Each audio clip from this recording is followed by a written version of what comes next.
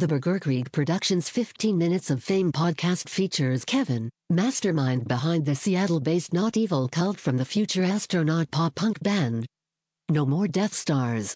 Here's their song Before the World Ends. I used to think I'd smoke my voice away.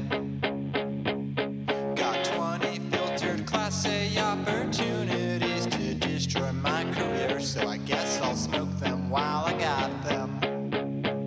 I'm washing my hands twice every half hour.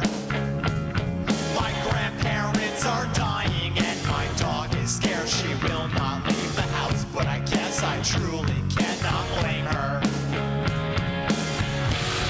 Before the world ends, won't you please listen to my debut album? I was gonna give the record. Welcome to the Burger Creek Productions 15 Minutes of Fame podcast. Hey.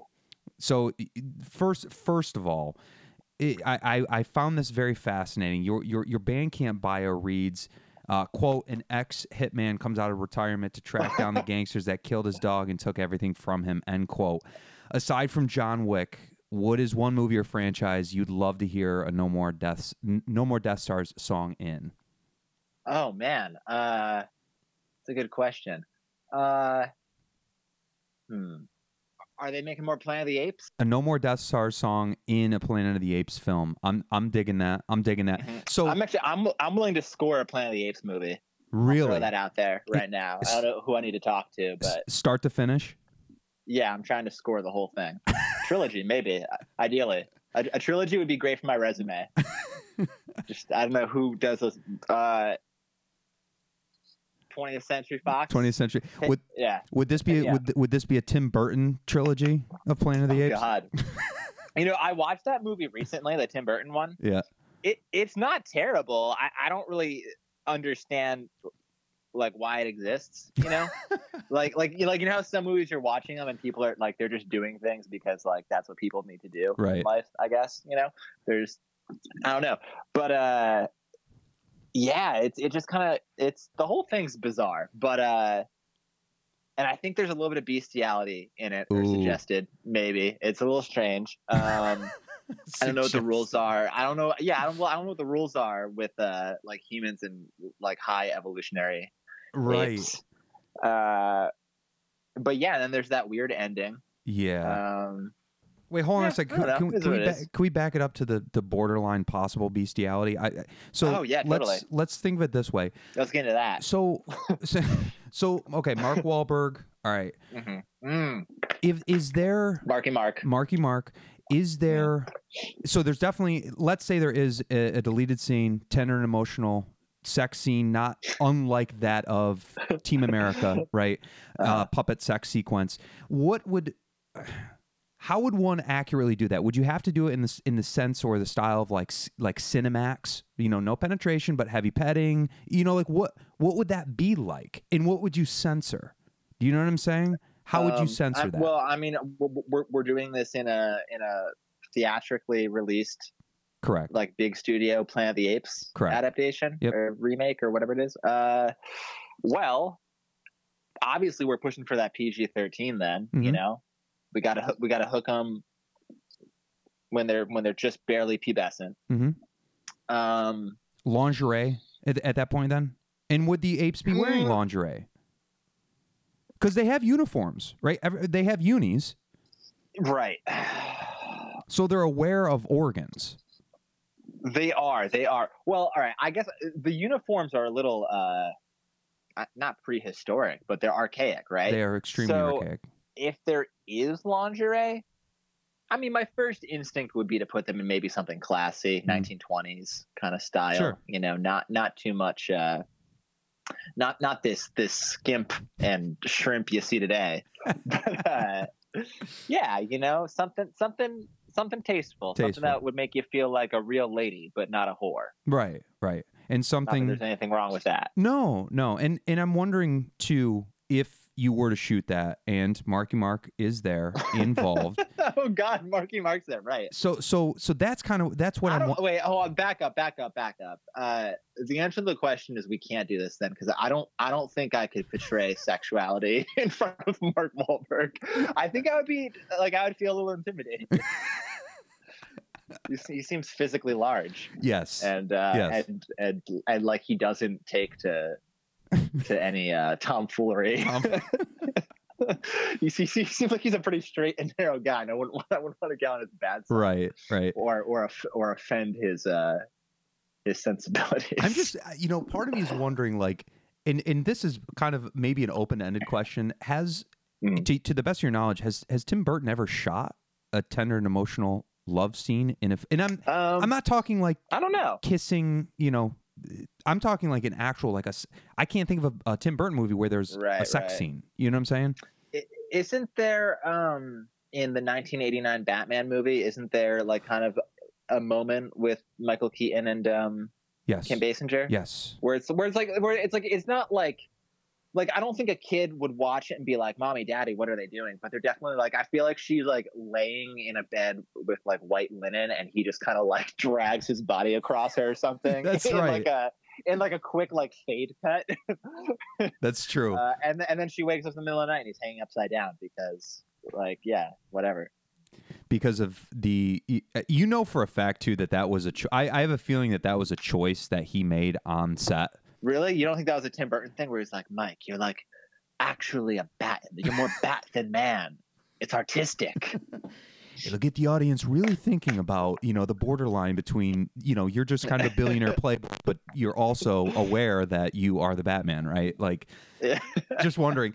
So anyway, okay, so we've successfully discussed. And so I'm wondering now, just historically, because I think that might be the only, love scene. Because think about it, in Mars Attacks, non-existent, right? Planet of the Apes, we've already established, non-existent. Well, okay, so I don't think there's an outright sex scene in Batman Returns, the sequel. He might only get sexy when it comes to Batman, but yeah, the sequel, a shirtless Kevin Costner.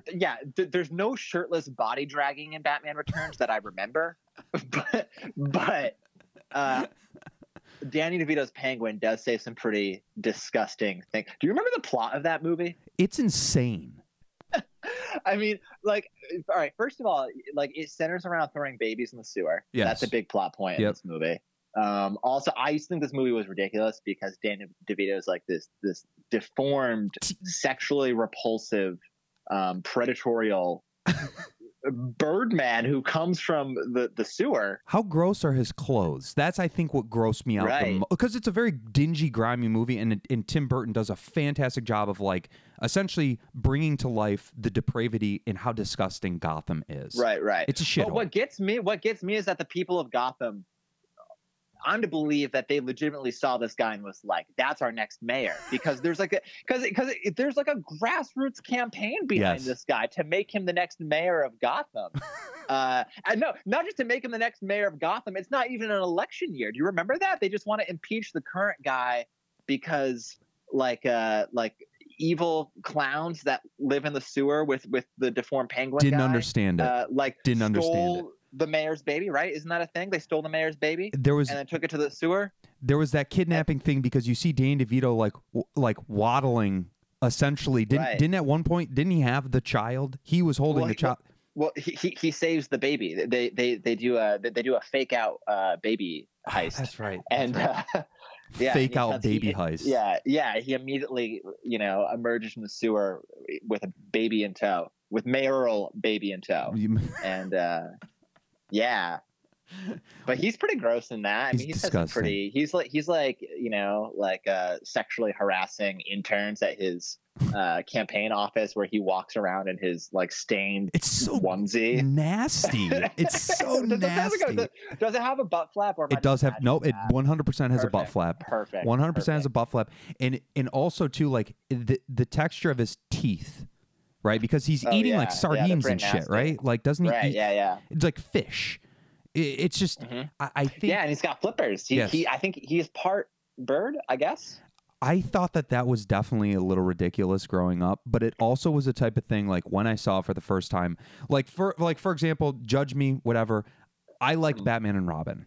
I know it wasn't a great movie, but I liked it. I thought it was fun, fair. right? It was a fun popcorn Yeah. movie. It didn't change my fucking life. Here's the question: how old were you when it came out? That's the question. So I'm 32, if that gives you any inkling. Okay, yeah. So I'm about the same. okay, so you remember how badly the studio wanted us to like that movie, right? I Yeah. mean, just there was a concerted effort to salvage this movie the best possible with the bat nipples and the changing of things halfway Yeah, through. yeah. And I think BK was involved at one point with some stuff. Maybe it was McDonald's, Sure. but Sure. I liked it. It was fun. It was fun. I mean, no, I feel I can honestly say that because of that movie. There's a year of my life where George Clooney was on my Trapper Keeper at school. Dude, the Cooners, man. I was a big George Clooney Yeah. guy. Big George Clooney guy. And actually, it was McDonald's because I'm remembering now. There were, or maybe no, that was for Batman Forever. There were the mugs. Do you remember the mugs they Of had course. Of with course. like Two-Face on them and shit? Yeah, They had those. So you're talking about the glass ones. yeah. The frosted glass ones. I also want to say that it might have been McDonald's. There was a big push with like the Riddler stuff too, like the question for mark, sure. like that was Well, huge. yeah, because they had Jim Carrey and the studio was trying to sell him to everyone. And yeah, for sure. That was a Jim Carrey movie first and a Batman movie second. Correct. I would very much agree with Yeah. that statement. Great soundtrack though. Fantastic. That's one thing I will say. I feel like, with the exception of the Christopher Nolan Batman stuff, and they're great. They are fantastic movies. Score wise, I think up until those movies, the Batman score, like the songs featured in there, were pretty solid.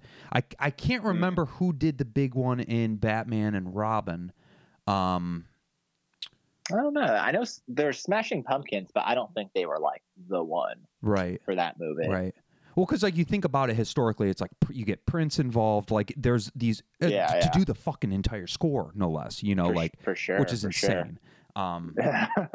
It's like Mark Knopfler when he was tapped to do Princess Bride. It's like, who made that decision? And I love Princess Bride. Am I a huge Dire Straits fan? Probably not, but I love the sweatbands that they have, that they wear on stage. Those are always. I support it. Yeah, I'm into it. So speaking of wardrobe choices, I spotted a picture on your Instagram feed that featured you in. We'll call it regalia. You were essentially all wearing onesies, jumpsuits. Now, Yeah. it was stated that you only did this a few times, and I love me some good jumpsuit content. So, kind of walk me through the decision making process of what led to that. Were you inspired by Devo? Like, what happened? Well, first off, I'm glad you're asking this question because I think you see a lot of jumpsuits these days, and no one's really getting to the core of it. I don't know. I kind of always liked the idea of envisioning us as maybe like a cult from the future or something. Into it. But like a nice cult, I don't know. Like I definitely, when I first started this band, I pictured it. I was like, it's probably just going to be a studio project because in my head, I'm picturing this, like 16 people on stage with like strings and the horns and like crazy, like just like a punk rock orchestra. And then, at some point it just kind of evolved into like an insane whatever we are rock band thing, yeah, I don't know. I guess because I had envisioned us as a punk rock orchestra, I always felt like Polyphonic Spree were maybe in some way like related to us. So there's a little bit of that for sure. Maybe less that I want us to be like a cult and more like astronauts maybe. We're like, I can vibe on that. Punk rock astronauts. Yeah, but I think we only played 2 shows in them. How uncomfortable were they? Or not too bad? They weren't. They get hot. They get pretty hot. They weren't necessarily uncomfortable because, they're intended to do like construction work and stuff. They're loose fit. They have a nice low crotch. Nice. It's like wearing a pair of Dickies with a shirt attached to it. Into it. but yeah, but they're like polyester or whatever, or whatever they make like workman's gear out of. Right. So they get pretty hot under stage lights. I will say I think there was an accompanying photo of the band performing in the outfits in the jumpsuits, and I will say like it does look pretty sweet. Like it looks cool because there's something about, I think, when bands coordinate like that. And I'm not saying as extreme as like the Aquabats, even though those uniforms are amazing. They look super cool. But just coordination, I think, to a degree, again, not necessarily that of the Aquabats or the Misfits, but somewhere in between. Coordination, like, right. I do like that idea, like you had said, almost like a futuristic cult, but a nice cult, or astronauts in a sense. Like, that's awesome. Yeah. And I think like the creative vision too extends past not just the music, but also like the aesthetic of the band and the your presentation, both on stage and of your records, and like the way your visual art looks, and the way your shows are promoted. Like it's all an extension. It's not just like I'm writing songs and that's where the art ends. Speaking of creative extension of the band, performances, etc. For you, when you go and see a band perform, whether it's for the first time or you've seen them perform a million times, to you, what makes a performance memorable in your mind? I don't know. I guess it depends on. I think there's no one scenario, right? I think it's specific. It's on a case to case basis. I mean, I think one of the more memorable or impressionable things I ever saw was probably the band Cymbals Eat Guitars. Are they predominantly instrumental music? No, they're. I might be thinking of something else. But no. I've heard of the band. I can't say as though I can pull out any song titles or album names. Yeah, I mean, yeah, I don't know if they have like any singular hit. They like proggy. They like kind of prog rock. I wouldn't say they're proggy, but I wouldn't say they're prog rock, but you could argue that there's like maybe a prog mentality to it, because like particularly their first album, what really got me into them, they have this record, Why There Are Mountains, came out in I think like 2009, and it's fantastic because it has this kind of like like 90s rock influence, sort of like Pavement, Sonic Youth, that kind of thing. That's awesome. At a time when underground music, I think, was predominantly like sort of dominated by Animal Collective and Dan Deacon, and this more sort of like electro pop, like 80s influence thing, So I feel like they were kind of at the head of the wave of like guitar music coming back into fashion, because it kind of like fell out for a while. So this band, Cymbals Eat Guitars, I feel like they were kind of at the forefront of that wave of guitar music coming back. And so, yeah, I mean, they had that 90s slacker rock, but kind of like with more balls, I feel. But they also kind of have this, because the reason I think proggy is, so their first album, there's some 6-minute, 7-minute songs on there that are heavily orchestrated alongside with loud guitars and everything else you want in like, an awesome rock band. But, like I heard the opening track, which is like just super epic. This song, I'm so bad at song titles, I can't think of it right now. But I heard the opening track on this record has something like realistically 100 tracks That's mixed insane. into it. That's insane. It's super dense, but it still sounds awesome, and it's never too much. And there's like dynamic to it. There's like, it's like almost like like an angrier, angstier American Sigur Rós or something, it's super cool. That atmospheric, like almost like an Explosions in the Sky kind of thing. Sometimes, because so the lineup of the band is guitar, bass, drums, but then the fourth member, rather than a second guitar player, is a keyboard player.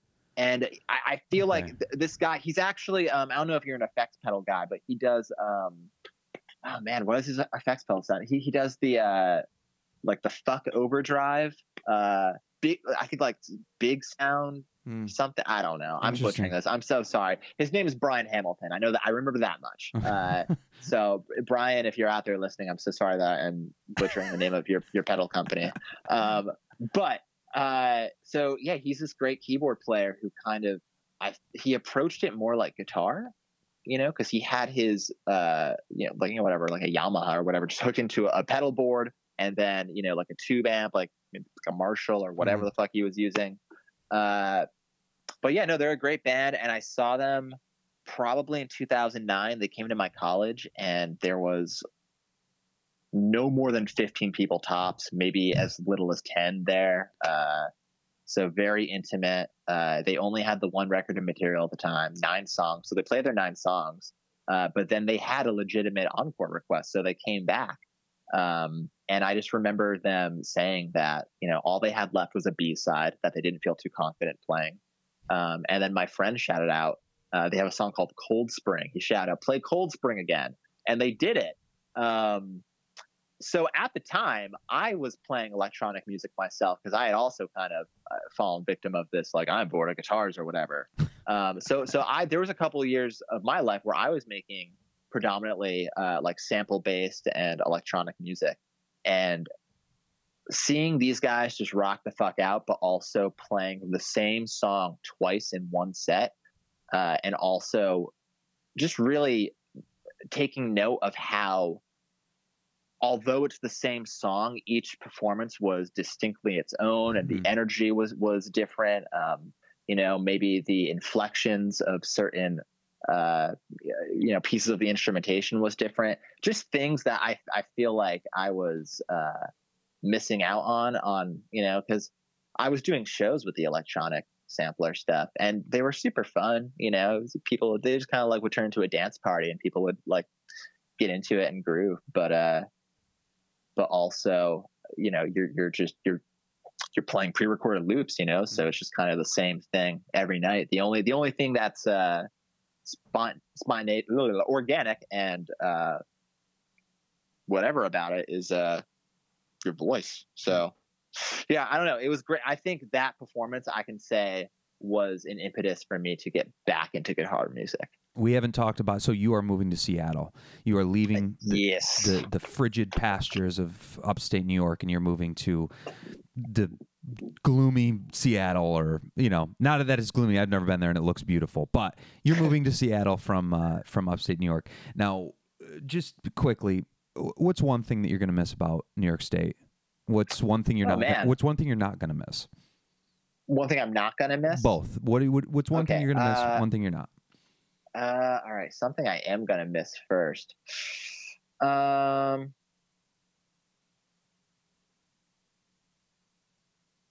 Well, I guess being in close proximity to New York City, one thing I've noticed about Seattle is, everyone is touring out all at once right now, right? After a year and a half of no tours, the floodgates are wide open. So there's a lot of great tours happening this summer and fall, it seems. And but it's like a different circuit, it seems like, going through the Pacific Northwest as the East Coast for sure, but even like the rest of the country, like, these big tours that are hitting up New York and LA, but maybe like skipping out on Seattle and Portland, it seems. So yeah, I'll miss being in close proximity to New York and just being able to catch virtually any tour I want. Something I won't miss.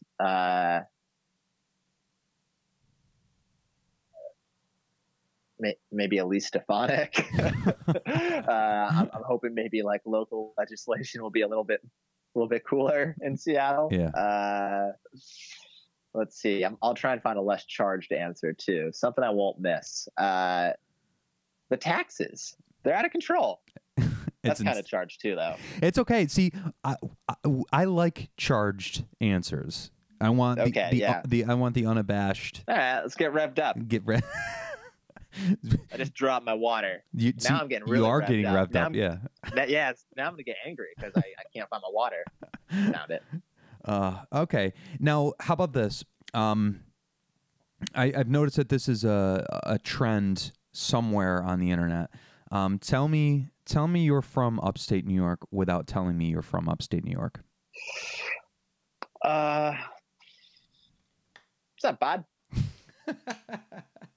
How would you describe the fucking accent of like upstate New Yorkers specific to Oh my god! like because it is a trip. what's up, bud? Hey, how you doing? You know, like it's just this intonation of the Yeah. delivery of the words, the vocab choice. It's strange. It's like, all right, it is like if Adam Sandler went to prison and just got beat over the head until he actually became the character he's been portraying for the last 30 years of our lives. Okay, But there's an army of them. There's an entire populace of just dumb Adam Sandlers. oh boy, you're describing what sounds like purgatory right now. Yeah. Imagine Lil Nicky on a fucking four-wheeler. Oh, God. Just the fact alone that you utilized four-wheeler in a sentence leads me to believe that you're from upstate New York, and I know this to be true. God damn. So why Seattle? I had an old friend who has been living out there for a year or so, and there was a great opportunity to move into his place for relatively cheap. So it's Cool. like a good, because I mean that's the hardest part of moving across the country, right? I've dreamt of moving to the West Coast for years now, but it's always like, where's my in? Where's the opportunity? Right. And yeah, it came at a totally crazy time where I feel completely unprepared to be doing this, and it seems insane to be doing it just given everything else I have going on. But yeah, I don't know. It was a too good to pass up opportunity to Cool. get set up out there. Do you have any plans? I mean, right now it seems like from the outside, No More Death Stars is a band, but it feels as though it is your project. It's you. I know you mentioned earlier when we were talking about this kind of just being a studio band, studio project, etc. When you put down roots, so to speak, in Seattle, plans to continue No More Death Stars with different musicians. What does that road look like for you, or have you not even thought that far ahead? I have. I don't have 100% the answer of what will definitely be the next incarnation of No More Death Stars, but there will be a next incarnation. That's all I guess I can really say for sure. Yeah, I mean, when I started this band, the last band I was in previously, one of the reasons I had decided to pull the plug on it was because it just seemed like all four people in the band were at very transitional periods in their lives. You know, like two of us were getting married, people were having kids, and it's just like personal time was whittled down. It was harder to get everyone in a room and rehearse. So it was becoming difficult to be a band. So I just kind of decided the next thing I do, it's going to be formatted more like a collective, where I always remember hearing that Built to Spill was originally intended to be structured this way, where the only person who would have to be there for it to be Built to Spill would be Doug Marsh, and then he could have kind of a, revolving cast of supporting musicians in the band. And I was kind of, picturing something like that. I mean, we've definitely settled on like the classic lineup or, classic collaborators or whatever you want to call it. Sure. But yeah, I mean, it was always kind of, in my mind, the idea was always like, I'm sick of having to reboot every time someone's life changes, because people's life change all the time. Right. So it just seemed unrealistic. So with No More Death Stars, I was just looking for something that could be, at least in name, 100% my own. And I could, occasionally rebrand if you have to. If someone doesn't have the time to invest in the band anymore, you don't have to break up. You can just politely and with a smile replace them. Yeah, I don't know. Onward, it just makes things easier. Onward and upwards. I Exactly. believe. Right? Yep. Let's see here. I had a couple more questions. Very quickly. I do want to talk to you about Limp Bizkit. Oh, of course. So this is the year of the biscuit. This is the year of the biscuit. Now they're having a real comeback right now. It's people are vaxxed and they're ready for that nookie.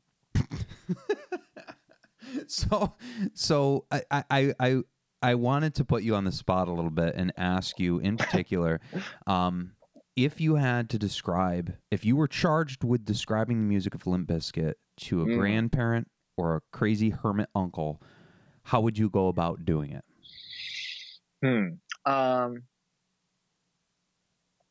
I would tell them it's like if you took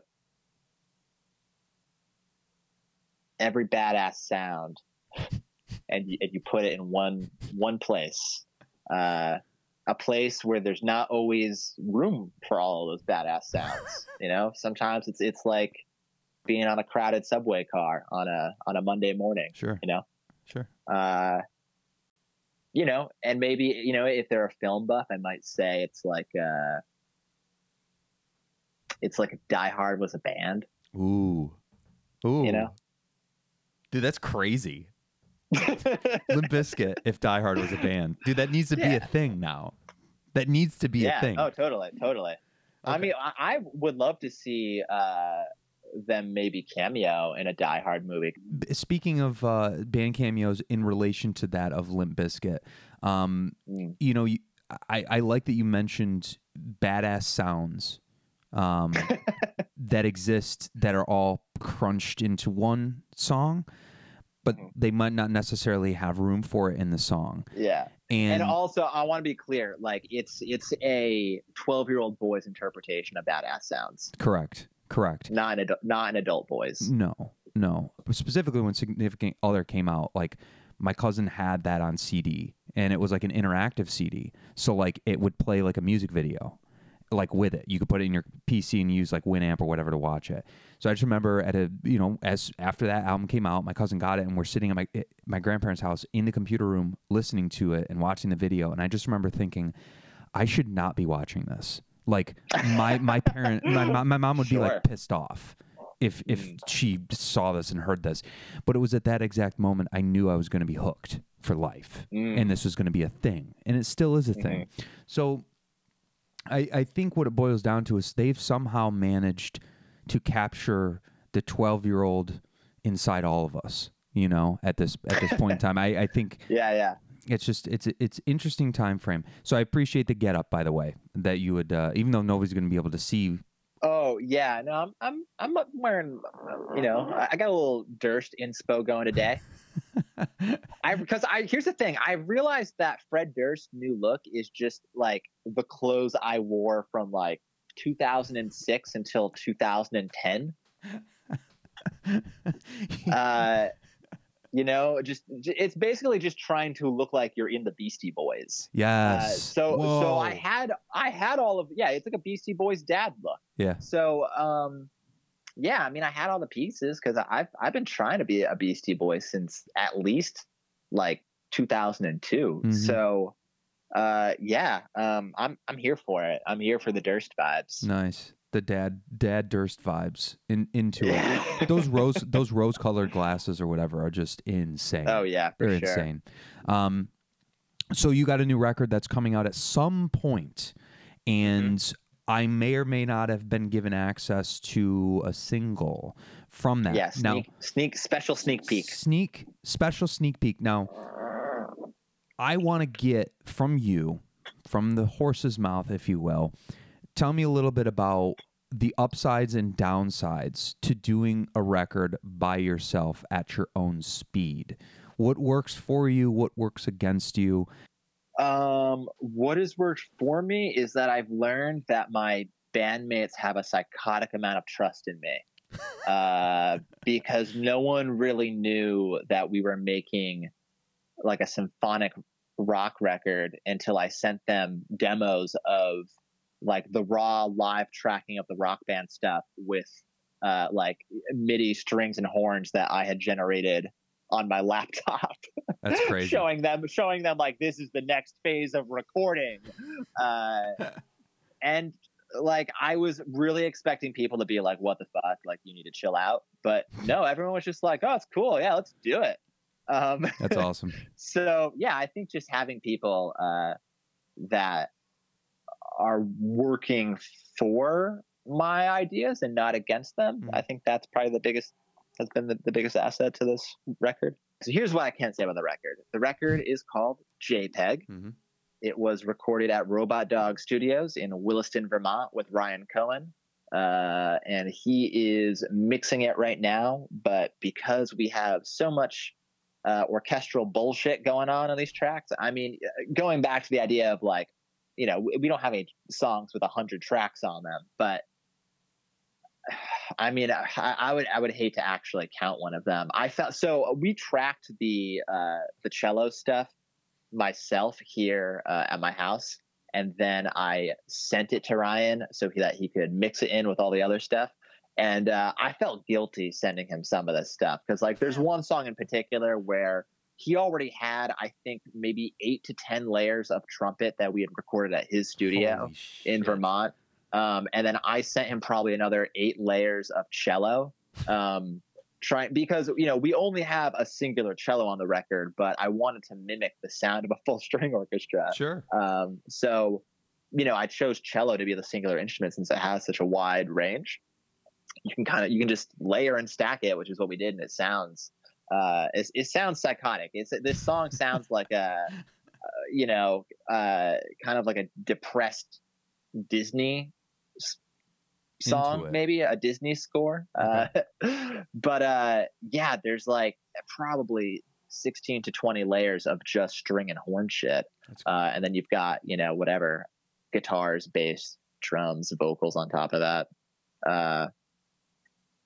So Damn. yeah, I felt guilty sending some of that stuff over, for sure. But yeah, it's cool. I'm looking forward to it. There's not a date yet. Just taking our time, mixing in all that crazy stuff. I wanted to chat with you about the track Fear Song. Now, you put this out in April of 2020. It appears as per Bandcamp. Now, I particularly enjoy the lyrics. Quote, I've been singing fucked up songs about my deepest fears, and now they're coming true like I am punk rock Nostradamus. I think about the past and all the things I'd wish I'd said and done, but lately all I seem to do is whine and kick my own ass. Wow, I fucking butchered that. Now, No, you good. so I wanted to chat with you. You know, speaking of like deepest fears and things like that, what is one thing that like scared the shit out of you as a child and like still scares the shit out of you? Ostriches. What? Yeah. Please man, elaborate. Please elaborate. It's a 7-foot-tall bird that can outrun your car. That's fucking terrifying, dude. Like, birds are kind of creepy, man. Like, all animals are beautiful and lovely in their own ways, but birds kind of creepy. You know, they're de-evolved dinosaurs, and they've got these crazy claws. And for one to be that much larger than me and to so easily just fuck my shit up, yeah, that's scary, man. They're one of the scariest animals. They're also sure. fucking ugly. Yeah. The hairy little head. Oh yeah. You know, yeah. it's creepy. They look like an Yeah. earthworm almost, but you know the shade of an earthworm. With wings. Yeah, it's like yeah, and that's terrifying. that to is think terrifying. about. It's terrifying. Yeah, I went to an emu farm once, you know, Oh, because boy. emus are just kind of like smaller ostriches, but Mhm. they're also, I think, more docile. So they just kind of chilled. So that wasn't the worst. But yeah, ostriches are scary. Freddie Krueger used to like really freak the shit out of me when I was a kid. I think because Agreed. his face, you know, because he's got the pizza face. Mhm. And I have like recurring dreams where he shows up, but I don't know if I can really call them nightmares anymore because they're kind of comedic because they've actually I'm not making this up. They've been triggering me to lucid dream for fucking years. I've been having Freddy Krueger lucid dreams because, you know, like I understand that Freddy Krueger only shows up in dreams. If you see Freddy Krueger, like you're obviously dreaming. Thing I never understood about those movies. Plot hole. It's larger than a plot hole. That's like a gaping wound. Yeah, it's It's problematic. huge. Yeah. It's problematic. Yeah. Am I to believe that the characters never put 2 and 2 together, that he only shows up in the dreams? So let's unpack that. Let's unpack that. Well, actually, you know what? First of all, you said it's almost comedic the way in which he's showing Yeah. up. So Oh, yeah, are we he talking just like? shows up and I kind of, you know, if I realize I'm dreaming, then I'm just gonna I'm not gonna run away from him. I'm just gonna, dude, chill. I'm not in the mood for this shit, you know? Well, it's like I'm trying to sleep, not run away from your pizza face razor hands. Oh, I'll also tell you, actually, I one time had a dream where Batman was a band. If you can wrap your head around that concept. Yeah. Yeah, I had a dream where Batman was a band, and it was like, I think like Alfred was playing upright bass maybe, and you had like Makes Robin sense. on the keys. But it was like the Bat family, instead of being crime fighters. Maybe they were still crime fighters. They were also a totally bitchin' rock band. I can tell you the instrumentation was, like I said, Alfred on upright bass. Yep. You had Batman on the guitar, of course. right? You had Robin playing the keys. I don't remember who else. Maybe a Batgirl, maybe a Jim Gordon, but there was also some drums and maybe some sax happening. Cool. So I think it was a little loungy, but also the songs were still about vengeance, and they were totally metal. Nice.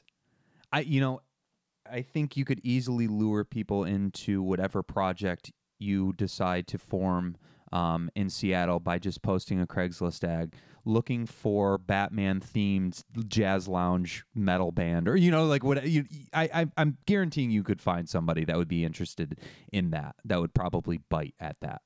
That's the next No More Death Stars incarnation, is just full on cowl. That's awesome. So I guess the last question is, what would you name yourself? What would the name of this Batman themed Of the Batman band be? Yeah.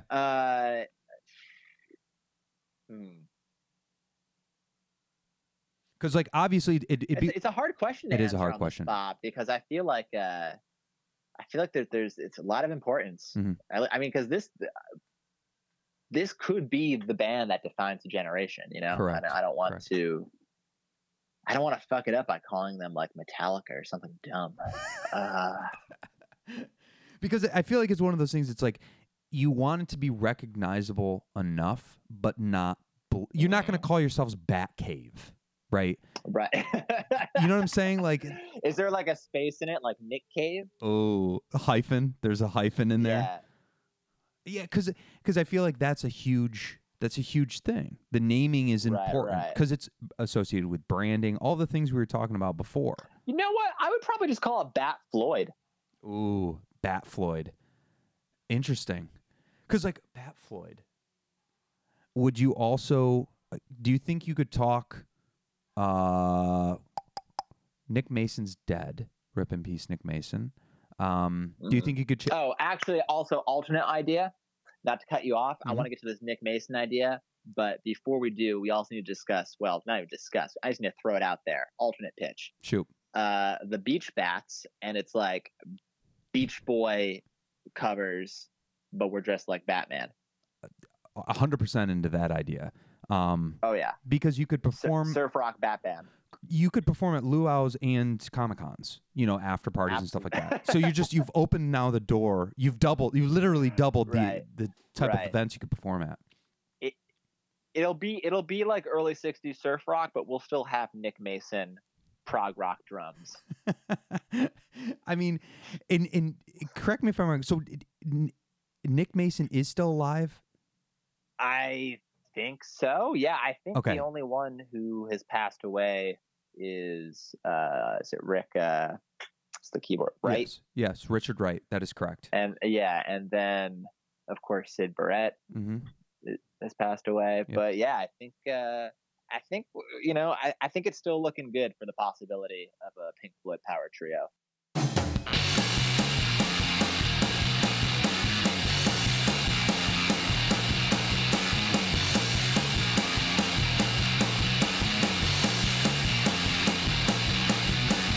The sky's on fire and the world is over. These vicious thoughts inside my mind play ring around the rosy. I am an animal and a monster, climbing up skyscrapers, grabbing blocks and swatting airplanes. It's all inside my head. It's all inside my head. It's all inside my head. Oh wait, it's not.